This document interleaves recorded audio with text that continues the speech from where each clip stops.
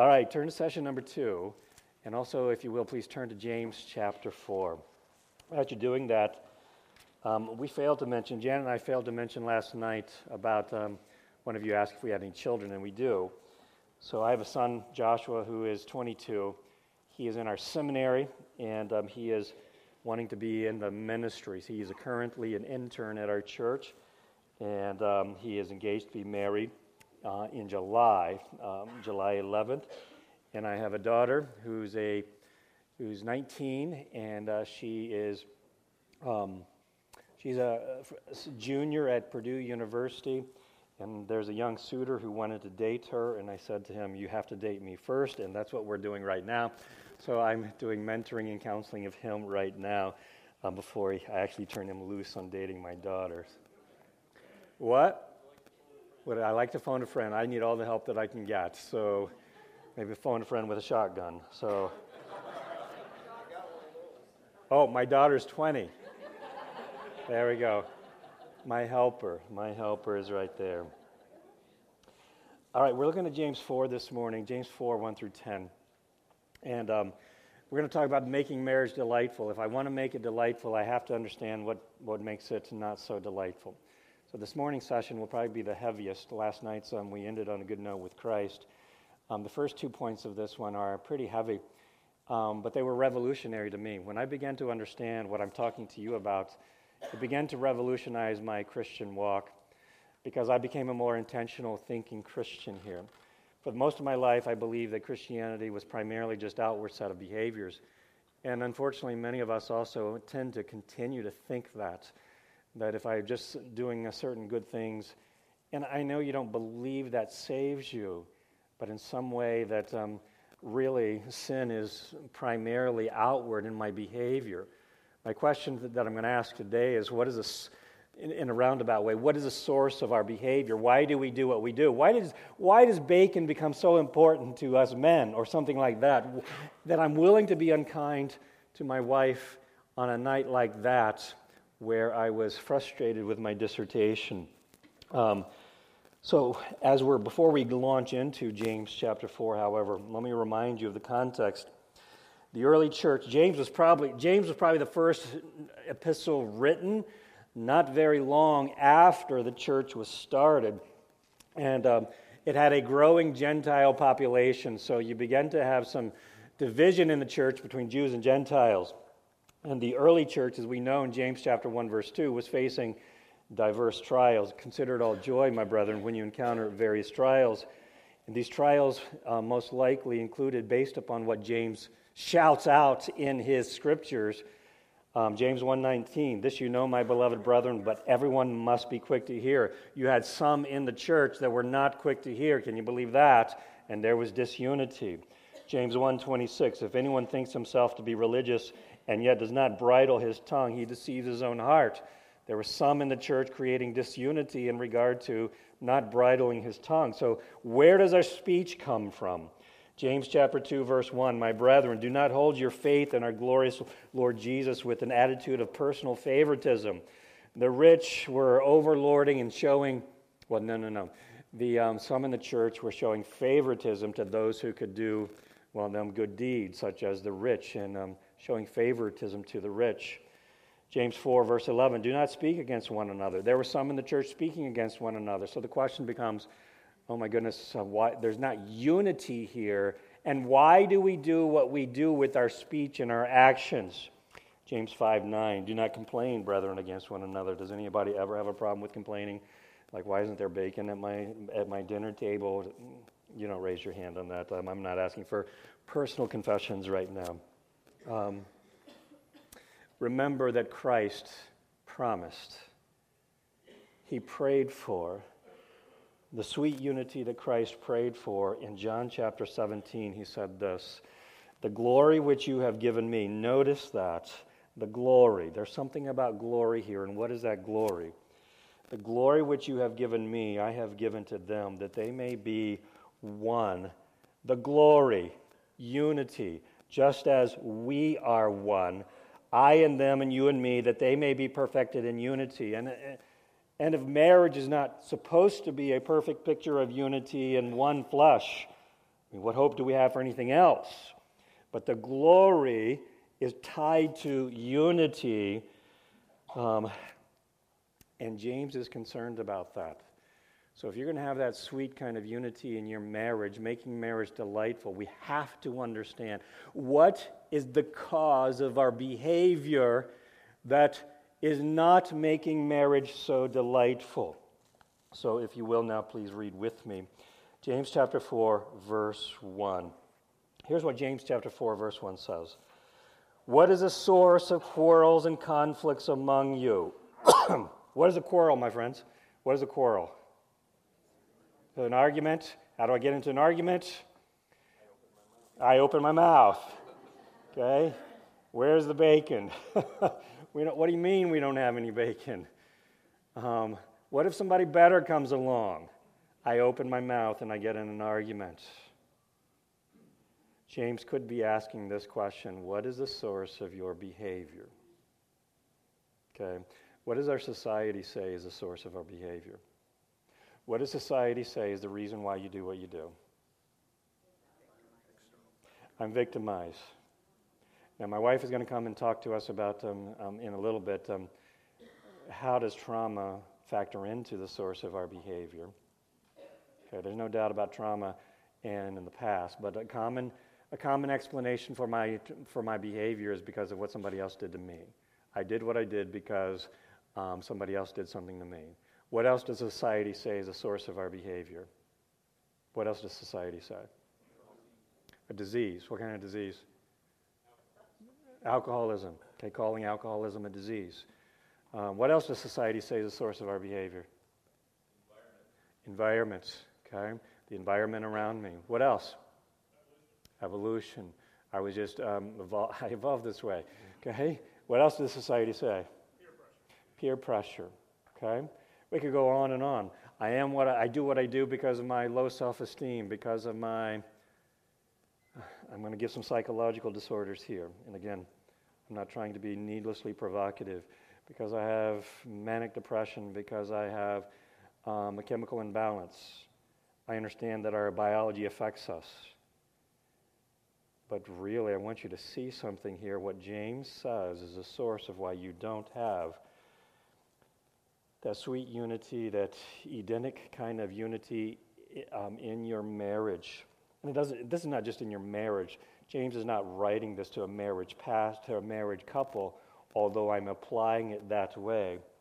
What does he say? What is the source of your quarrels and conflicts among you? Is not the source what? What does he say? The pleasures that wage war in your members. Okay? You lust and you don't have. What is a lust? What is a lust? A strong desire. Okay? So you commit murder. Okay, now notice here's what we're going to do here. I'm going to outline this in these three ways. Number one, we've got to understand the source of why your marriage is not where it should be, or any of your relationships. And then we need to see what truly is this from God's perspective. And then on the third point, we will get to the solution to this. So realizing the cause of your wilderness wanderings in your marriage, the quarrels and conflicts, your behavior, the hostility in your relationships. And that term in the extreme is also used of wars. What is the source of the hostilities in your relationship? That term in the New Testament is also used of wars. It ultimately extends to nation fighting nation, but it starts with you fighting somebody else. Okay? And hostilities in the relationship that, in verse 2, can ultimately lead to the death of relationships, murder. When you go to murder, there is no more relationship there. So you lust and you don't have, so you commit murder. You are envious and then you do not obtain, so you fight and you quarrel. So, the reason why you do what you do, what does James say? He doesn't say it's because you have low self-esteem. He doesn't say it's because you have a disease. He doesn't say it's because of your environment. Why do I do what I do? Because of James. What does James say? Why do I do what I do? Because I want to. Let me draw something here for you. And I don't know exactly how much space you have on your handout there, but let me draw something here for you. You can draw this or you don't have to. Okay, so our speaking and our acting. Okay, I'm going to call that our behavior. According to James, where does that come from? What does he say? The passions. Your version may say passions, mine says pleasures. Okay? The Greek word here is hedone. Anybody, does that sound familiar to anybody? Great. I don't have a prize for you, but great. Hedonism. Okay, you've heard that. Living for my pleasures. We do what we do because of the pleasures in us. Okay? What was I wanting that night with my wife when I came home in a bad mood, otherwise known as sinfully grumpy? What was I wanting? I was wanting bacon. Why was I wanting bacon so much? Because I like it. What does bacon do for me? It's comfort food. You know this. Yours is not necessarily bacon, but you have your own. So it's comfort food. So my behavior comes from something I wanted. I wanted pleasure that day, and my dissertation wasn't giving me that. Okay, so we do what we do because we want what we want. So if I had another quiz for you, and I would ask you, why do we do what we do? What would you say? Because I? As you understand that is not what the world says. So the reason why your behavior is not right with your spouse is not because of what your spouse is doing, because you're wanting something. Turn with me. Hold your place there to James 4. Hold your place there. But please now turn to Matthew chapter 15, verse 15. I'm going to show you something else. So hold your place there.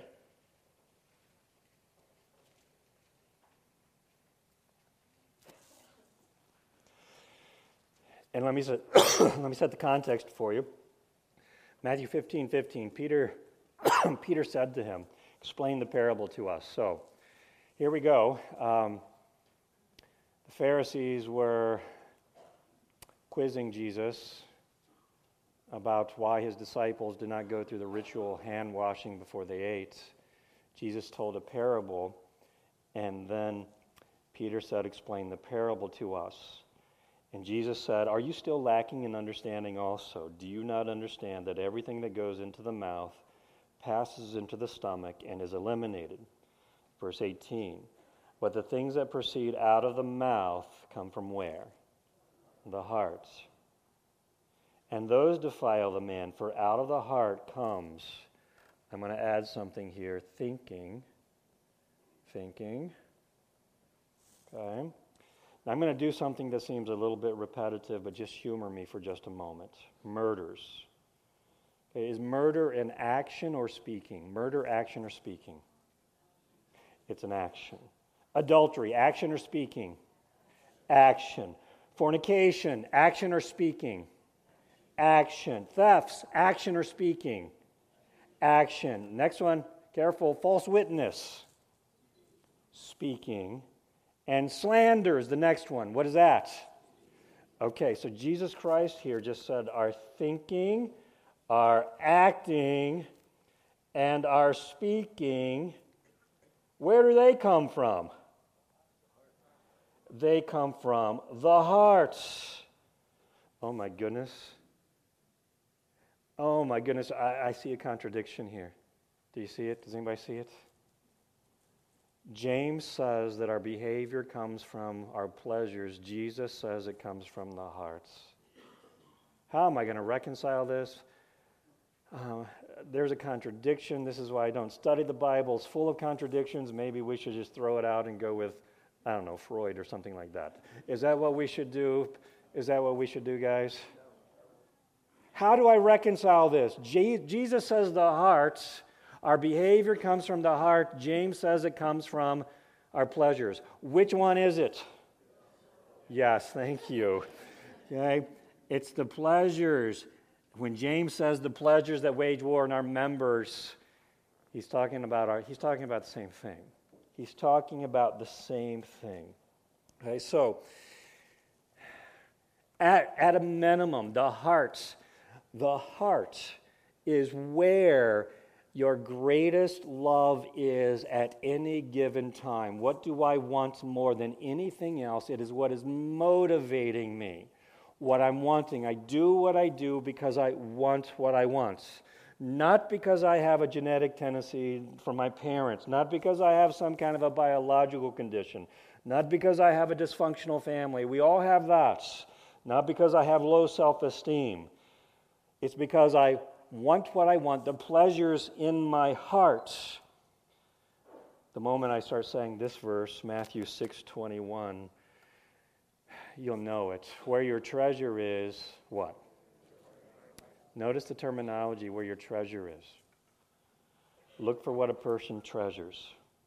Look for what a person delights in. Look for what a person loves.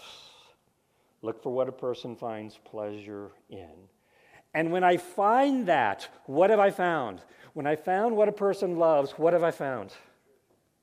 I found the treasure, but I have found the essence of their hearts. That night with my wife, what did I love more than anything else? I loved what the sweets, the salty, savory bacon could bring me more than I loved who? More than I loved who? My wife. There's somebody else in the picture. More than I loved who? God or Christ. Okay.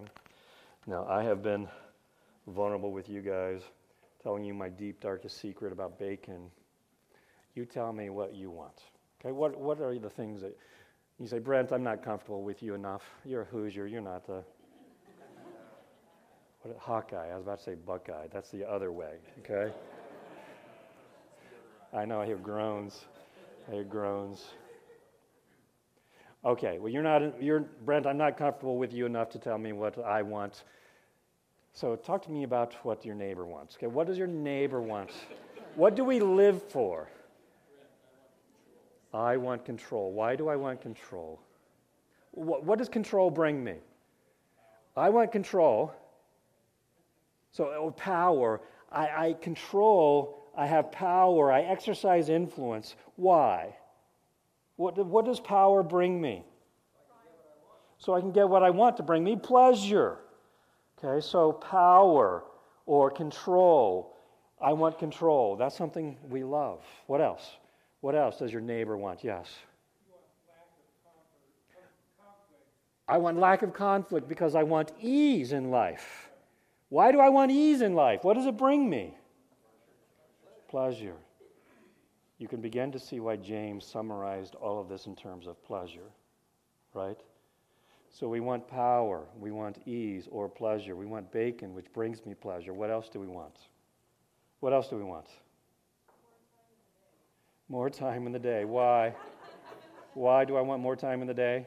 So I could do all the things that I want, so that I could then not feel pressure, so that I could then have pleasure. What else do we want? You're missing some. What? Things, possessions. If I just had a new car, a new house, or a house that didn't have a leaky roof or something. Okay? What else do we want? What?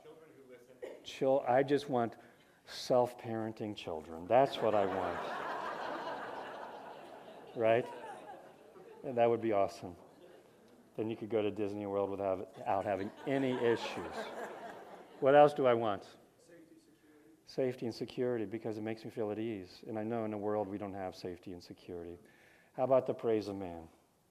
I just want you to think that I'm amazing in every way all the time, right? Is that really too much to ask? Really? Guys, these are the things that we want and we love and we live for. Now, are these things, is it wrong to want a little bit of bacon? Unless you're Jewish Orthodox or something like that. Is it wrong to want a little bit of bacon? You tell me. You said no. When does it become wrong? Look at James 4, verse 2. James 4, verse 2. Go back to James 4, verse 2. You lost and you don't have, so you want something. So what are you willing to do to get it? So in some way you're wanting something, and then your outward behavior in your acting, you murder. And that's in the extreme case, the death of a relationship. Okay, that's an extreme case. How many of you have murdered recently? One, maybe two. Let me tell you one of my most embarrassing moments. I teach on the heart quite a bit. And, I get to James 4, verse 2, and I always ask a rhetorical question. How many of you committed murder recently? And I don't expect anybody to raise their hands. So I lead you to. How many of you committed murder recently? I don't expect anybody to answer. I forgot one time who my audience was because I was just doing my thing. And I was in a jail. How many of you committed murder recently? And two guys legitimately raised their hand. But there was a quick retort to that, to my stupidity. And it was this. I understand, my friends, but your murder did not start with the outward action of pulling the trigger. How is it that Jesus Christ said this? You have heard that it was said, thou shalt not commit murder, but I say to you, everyone who is angry is guilty. How can Jesus Christ equate murder, pulling the trigger, with an inward seething anger? How can he do that? Where does murder start? In the hearts. So no, it's not wrong to want a little bit of bacon or pleasure or anything like that. But when you begin to see it creep out in your behavior, something has gone wrong in the heart. You lust and you don't have, so something is becoming wrong in your behavior. Something has first gone wrong in your hearts. Again, James 4, verse 2, you are envious, and you cannot obtain. What is envy? Tell me what envy is. What is envy? Jealousy. What is jealousy? Give me simple words. I want something. I do what I do because I want what I want. Always, always, always. Say always. Always. You are envious and you cannot obtain, so you be unkind to your wife. Where's the bacon? This is the state of our hearts. In accordance with James 4, verse 2. Think about you. Okay, ask yourself some questions. What do you love most in life? Okay? And I know, and I will know based upon how you respond when you don't get it. Bacon. Okay? What do you love most in life? What do you desire most in life? Where do you find your hope or security? Or when you don't receive what you think will bring you security, a good stock market year, a nice job, do you begin to worry and fear? Okay, and that tells me where your heart is and where your treasure is. So what do you fear and worry about? What do you think you need most in life? A spouse that does my will. What do you think, for what do you spend most of your energy in trying to obtain? What does your world revolve around? What angers, distresses, or depresses or worries you the most? Whom must you please? All of that tells me where your heart is. And what person's acceptance, possession, achievement makes you somebody. Do you know, in 1977, I'm sorry, that was Star Wars, 1976, there was a movie that came before Star Wars, Rocky. Okay. Rocky had to go the distance. He had to go the distance with Apollo Creed, and he did. He didn't win, but he went the distance. Does anybody remember why Rocky said he had to go the distance? He didn't care if he won or lost, but he had to go the distance. Do you remember what he was saying to Adrian? What? I did it for you. Not quite. He may have, but when he was laying down with Adrian, here's what he said. I have to go the distance to prove to the world that I'm not a bum. To prove to me, yes. Yes. Did you get that? Did he hear it? Okay. Pride and humility. This will keep your head down. Head from being really big. Pride and humility. What was Rocky living for? To prove himself somebody. The praise of man. Now, Robin Williams, you remember Robin Williams, what did he die of? No, he didn't. He didn't die of depression. He maybe was depressed. He committed suicide. Now, later on, they determined that he did have a brain disease. Okay. Now, Robin Williams was one of the most comic geniuses ever. He was so quick. Can you imagine if you did not know about it, that you had a brain disease that was taking away your quick wits, and that's what you were living for? If you were living for your quick wit, and your brain disease was taking away that quick wit, how would that make you respond? If that's what you were living for, if that's where you found your identity, to live to make people laugh, and your quick wit wasn't so quick anymore, how would you respond? Same way that Brent Oakland responded when he was at Purdue living for his own identity of trying to be a big fish, but he found out he was a little fish in a big pond and he got depressed. I don't know if Robin Williams ultimately committed suicide because of that, but you can see the logic. This is not hard to understand. When we don't get what we want, bacon, whatever it may be, we respond. Okay? We respond in certain ways. Now, take a look at James 4, verse 4. Okay, James 4, verse 4. Understand, and here's your notes here. So we've covered everything. Whoops, hold on a second. We've covered everything under point 1. And by the way, if you want to know a little bit more about the heart, I would encourage you to buy Gospel Treason by Brad Bigney. That's a book. And you can go to faithlafayette.org, and there are videos there of me teaching on the heart. They're free. Okay, I use them all the time in my counseling, my discipling, sometimes my small groups. But if you want to understand why you do what you do, so why is your marriage is not the Garden of Eden? It's because you do what you do because you want what you want. So Gospel Treason by Brad Bigney and the Heart of Change video series by me, and again, those are free. And now point number 2, we need to understand what this is. Be sobered by the description of living for my pleasures. Be sobered by this description of living for my pleasures.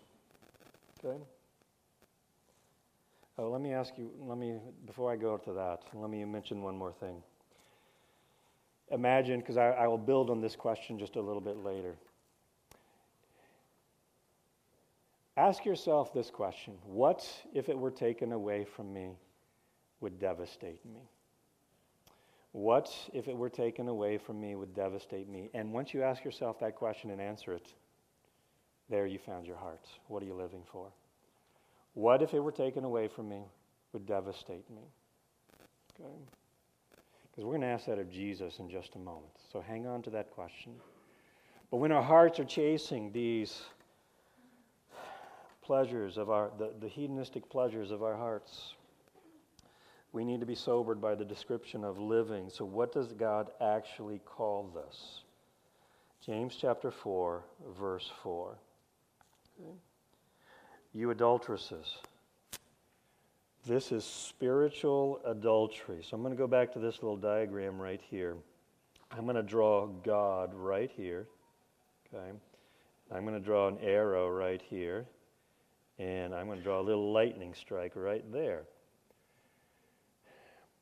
Spiritual adultery. This is spiritual adultery. You adulterers, Do you not know that friendship with the world is hostility toward God? That's why I drew a little break in my fellowship with God. Therefore, whoever wishes to be a friend of the world makes himself an enemy of God. Why is this spiritual adultery? Oh my goodness, that's a very harsh term. Come on, he's not talking about us. We're not adulterers. You know, the neighbors down the street, I know they're committing adultery because I've been gossiping about them. But James is not talking about us when our hearts are filled with these kinds of hedonistic pleasures. I do what I do because I want what I want. Is James talking about us when he says, you adulterers? Say yes. Why is this spiritual adultery?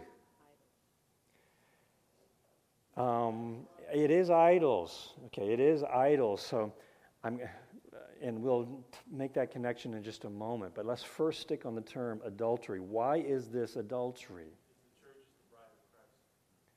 The church is the bride of Christ, or the people are God's people who he wed, right? Okay, now, think with me for just a moment in Exodus chapter 19. Okay, God brought Israel out of Egypt. And he said in Exodus chapter 19 this, I have brought you out of Egypt, and I have carried you here on wings of eagles. Okay? Now, what did Israel contribute to her own deliverance? Does anybody know? What did Israel contribute to her own deliverance? Nothing. So God is saying, I bought you out of slavery. I have given you new life, and I'm taking you as my bride. And the very first thing that I want you to do, what's the very first commandment? Very first commandment. First commandment out of the 10 commandments. Oh, that's the greatest. That's the greatest. What's the first commandment out of the 10? Have no other gods, or let me put it in a different way, have no other husbands before me. Okay? Have no other husbands before me. So God was marrying Israel, his people. And a marriage, and let me give you a marriage. It is a binding, public, legal contract. Okay, that when we vow, it's binding, and it's public, and it is legal. And you'll notice God calls Israel out. He weds himself to Israel, and then comes the law about what Israel is supposed to do. The law comes before or after they're saved. The law comes before or after they're saved, so to speak. Does it come before or after? I delivered you here, and here's what I want. I want you to, if I have loved you, I want you to learn to love me and what I value. So the first thing that I value is I want you to be a faithful wife. And then here are the other things that I value, the rest of the 10 Commandments. Okay, so, and the rest of the law. And then all of that was publicly solemnized. And so God married Israel. So what is spiritual adultery? What is spiritual adultery? What? What is spiritual adultery? Putting something before God. That night with my wife, it may have been a silly example, but was I a spiritual adulterer? I was. And I am trying to elevate the soberness of this. So think through, what are you living for? Why do I do what I do? Because I want what I want. And I don't always have my first love as God. And I know that by when I don't get it, how do I respond? How do I respond? And that night I was unkind to my wife. Spiritual adultery. Look also at verse, chapter 4, verse 6. It's the second thing that this is. Be sobered by the reality. Verse 6, but he gives a greater grace. Therefore God says, God is opposed to the proud. Oh my goodness, come on, James. Come on, James. Spiritual adultery, and then he's calling me proud. Man, this is a bad day. He's calling me proud. Why is this? Why are these things, so let's go here, spiritual adultery and proud? Why is my actions pride? Why is my actions proud? Think of my example that night with my wife. Why was I proud? Why was I proud? It is all about me. It is all about me. In my eyes, my wife existed to bring home the bacon that night. I mentioned that last night. Okay? If I had thrown up a Hail Mary prayer to God, God, please give me, what would I have asked for? I should have asked for grace. But I would have probably asked for bacon. God, give me bacon. So God becomes my cosmic genie, and my wife exists to serve me. Who is on the center of my throne? Me. Now, what's the greatest commandment? Greatest. I did not say first. What's the greatest commandment? Love the Lord your God. What is the second? Love your neighbor. So pride is the opposite of loving God and loving my neighbor. I was using God and using my closest neighbor for myself. Pride is the antithesis of that. Okay, now, let me now build upon what I mentioned last night. George MacDonald was a guy. Has anybody ever heard the name George MacDonald? What do you know about him? Do you know anything about him? He did inspire C.S. Lewis. So, C.S. Lewis has, C.S. Lewis for his fantasy writing. Guess what? George MacDonald was also a fantasy writer. And George MacDonald also was a deep thinker. He was a preacher. And C.S. Lewis has such an amazing insight to the nature of man and we all have what we have because we received it from others. And C.S. Lewis received a lot from George MacDonald. So C.S. Lewis, in a book, Surprised by Lewis, details his own conversion. And he prefaces that chapter with a quote by George MacDonald. The one principle of hell is, I am my own. Okay, so last night we were talking about a different guy who said, the choreography of heaven is my life for yours. George MacDonald said, the principle of hellish, which one of you got last night. My living for myself is selfish, but it's hellish. Okay? So, C.S. Lewis would later write in Mere Christianity one of the most significant descriptions of pride. But he got that understanding most likely from George MacDonald. And I want to read to you. You can read it here. I'll read this for you. Don't try to write that down. Don't try to write that down. But here's the full quote from George MacDonald. The one principle of hell is, I am my own. I am my own king and my own subject. I am the center from which go out all of my thoughts. I am the object and end of my thoughts. Back upon me as the Alpha and Omega of my life, my thoughts return. My own glory is and ought to be my chief care, my ambition to gather the regards of men to the one center, myself. My pleasure is my pleasure. My kingdom is as many as I can bring to acknowledge my greatness over them. My judgment is the faultless rule of things.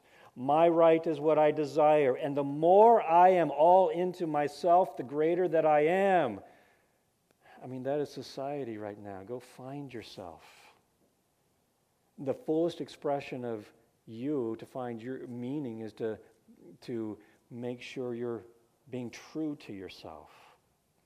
The less I acknowledge debt or obligation to another, the more I close my eyes to the fact that I did not make myself. The more self-sufficing I feel or imagine myself, the greater I am. I am free with the freedom that consists in doing whatever I want, whatever am I inclined to do, from whatever quarter may come the inclination. To do my own will, so long as I feel anything to be my will, is to be free and is to live. Capture that. The one principle of hell is to do my own will. Now I want you to just remember, what did Jesus Christ say in the Garden of Gethsemane? Not my will. So that night when I came home to my wife, my will be done. I need bacon, and if I don't have it, you're paying. Why do I do what I do? Why do I do what I do? Because my will be done. Okay, it's not because you had a bad day. I do what I do because I want what I want. In an extreme. So the one principle of hell is my will be done, my life for me. And that leads to the death of relationships. You lust and you don't have, so in the extreme, you murder.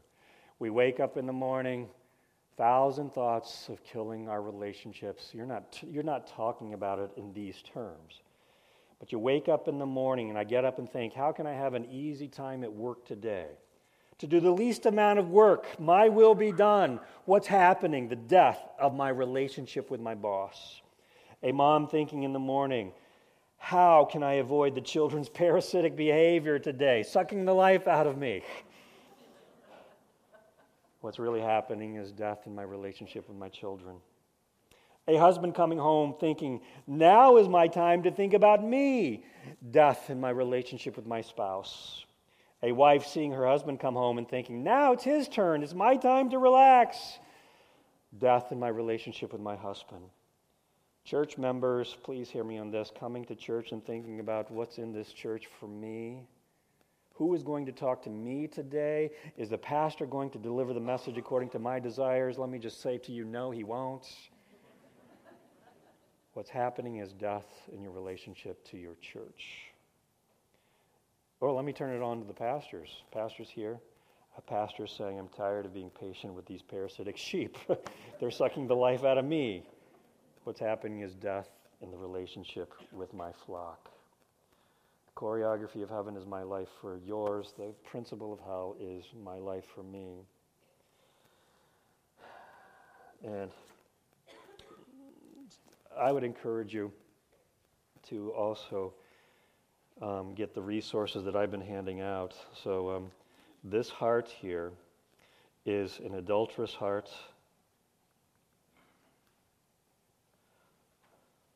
and a proud heart. Okay? And you'll have to come to your understanding of, do you believe that pride is just one more sin in a long list of sin like fear, despair, unkindness, sexual immorality, or is pride the root issue? When I say I do what I do because of what I love, and I love me more than I love anything else, do you really understand that's your pride? And that is the root of why you're in the wilderness. When Eve reached for the fruit and said, my life for me, this is what I want. That's why you're in the wilderness, and that's why your marriages are struggling now. Okay, not because of, you may have trauma in your background. Okay, and I understand, and that'll make it more difficult. My wife will talk about, come on up here, Janet, for just a moment. And if you could take that and Mike. So how does trauma impact this? Okay, so in your background. So, go ahead. Oh, at 9:30? Our next session starts in 15 minutes. We'll skip this part. Okay, we'll skip this part. Okay. I was not watching my clock carefully. So I'm going to get you out in 8 minutes, and then we're going to start 5 minutes later. Okay. Okay. So let me do this. Let's go back to the solution, and I can do this really quickly. Okay. If the problem is pride, my friends, if the problem is pride, what's the solution? If the problem is pride, what's the solution? Okay, humility. Look at James chapter 4, verse 10. What does it say? James chapter 4, verse 10. What does it say? Humble yourself before the Lord, and he will exalt you. What does verse 6 say? I'm sorry, verse 7. What does verse 7 say? Submit yourself. As opposed to you being the Lord and the King of your life, get yourself underneath God. Submit yourself. Humble yourself. Okay? Now let me draw for you a picture of this and show you how beautiful this is. Okay? Remember the question that I had asked you. What, if it were taken away from you, would utterly devastate you? And if I can find the answer to that, if I can find the answer to that, I have what your heart is. Was there a time in Jesus' life where he was ever devastated? This is an interesting question. Jesus wept. I wouldn't call him devastated right there in John chapter 11. Was he devastated? Was he devastated ever in his life? How about before that? The garden. The Garden of Gethsemane. Does anybody know what Gethsemane means? Gethsemane. What it does mean, it actually means olive press, where you crush. And the garden, it was the Mount of Olives, Garden of Gethsemane, there where they crush the olives. So this is the garden of crushing. So Jesus Christ goes to the garden of crushing, and the Gospels say that he fell on his face almost dead before he died. And Luke, the doctor, says this. Luke, the doctor, says this. He was sweating blood, which is a medical condition known as hematidrosis, where you're under so much pressure that the capillaries in the sweat glands burst and you're sweating blood. So in the garden of crushing, our Lord and Savior goes there. And he falls flat on his face, almost dead. What is he devastated about? So, you said it. The greatest treasure of his life. What was he about to face? Separation from God, his Father. The Son who had only and ever known. The Son who had only and ever known the bosom of his Father. And now somehow, and we don't fully understand how this happens, God separates from God. And what was Christ's greatest delight? That if it was going to be taken from him, he was devastated.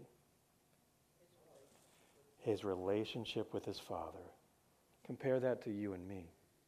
What am I devastated by? A lack of bacon. Oh my goodness.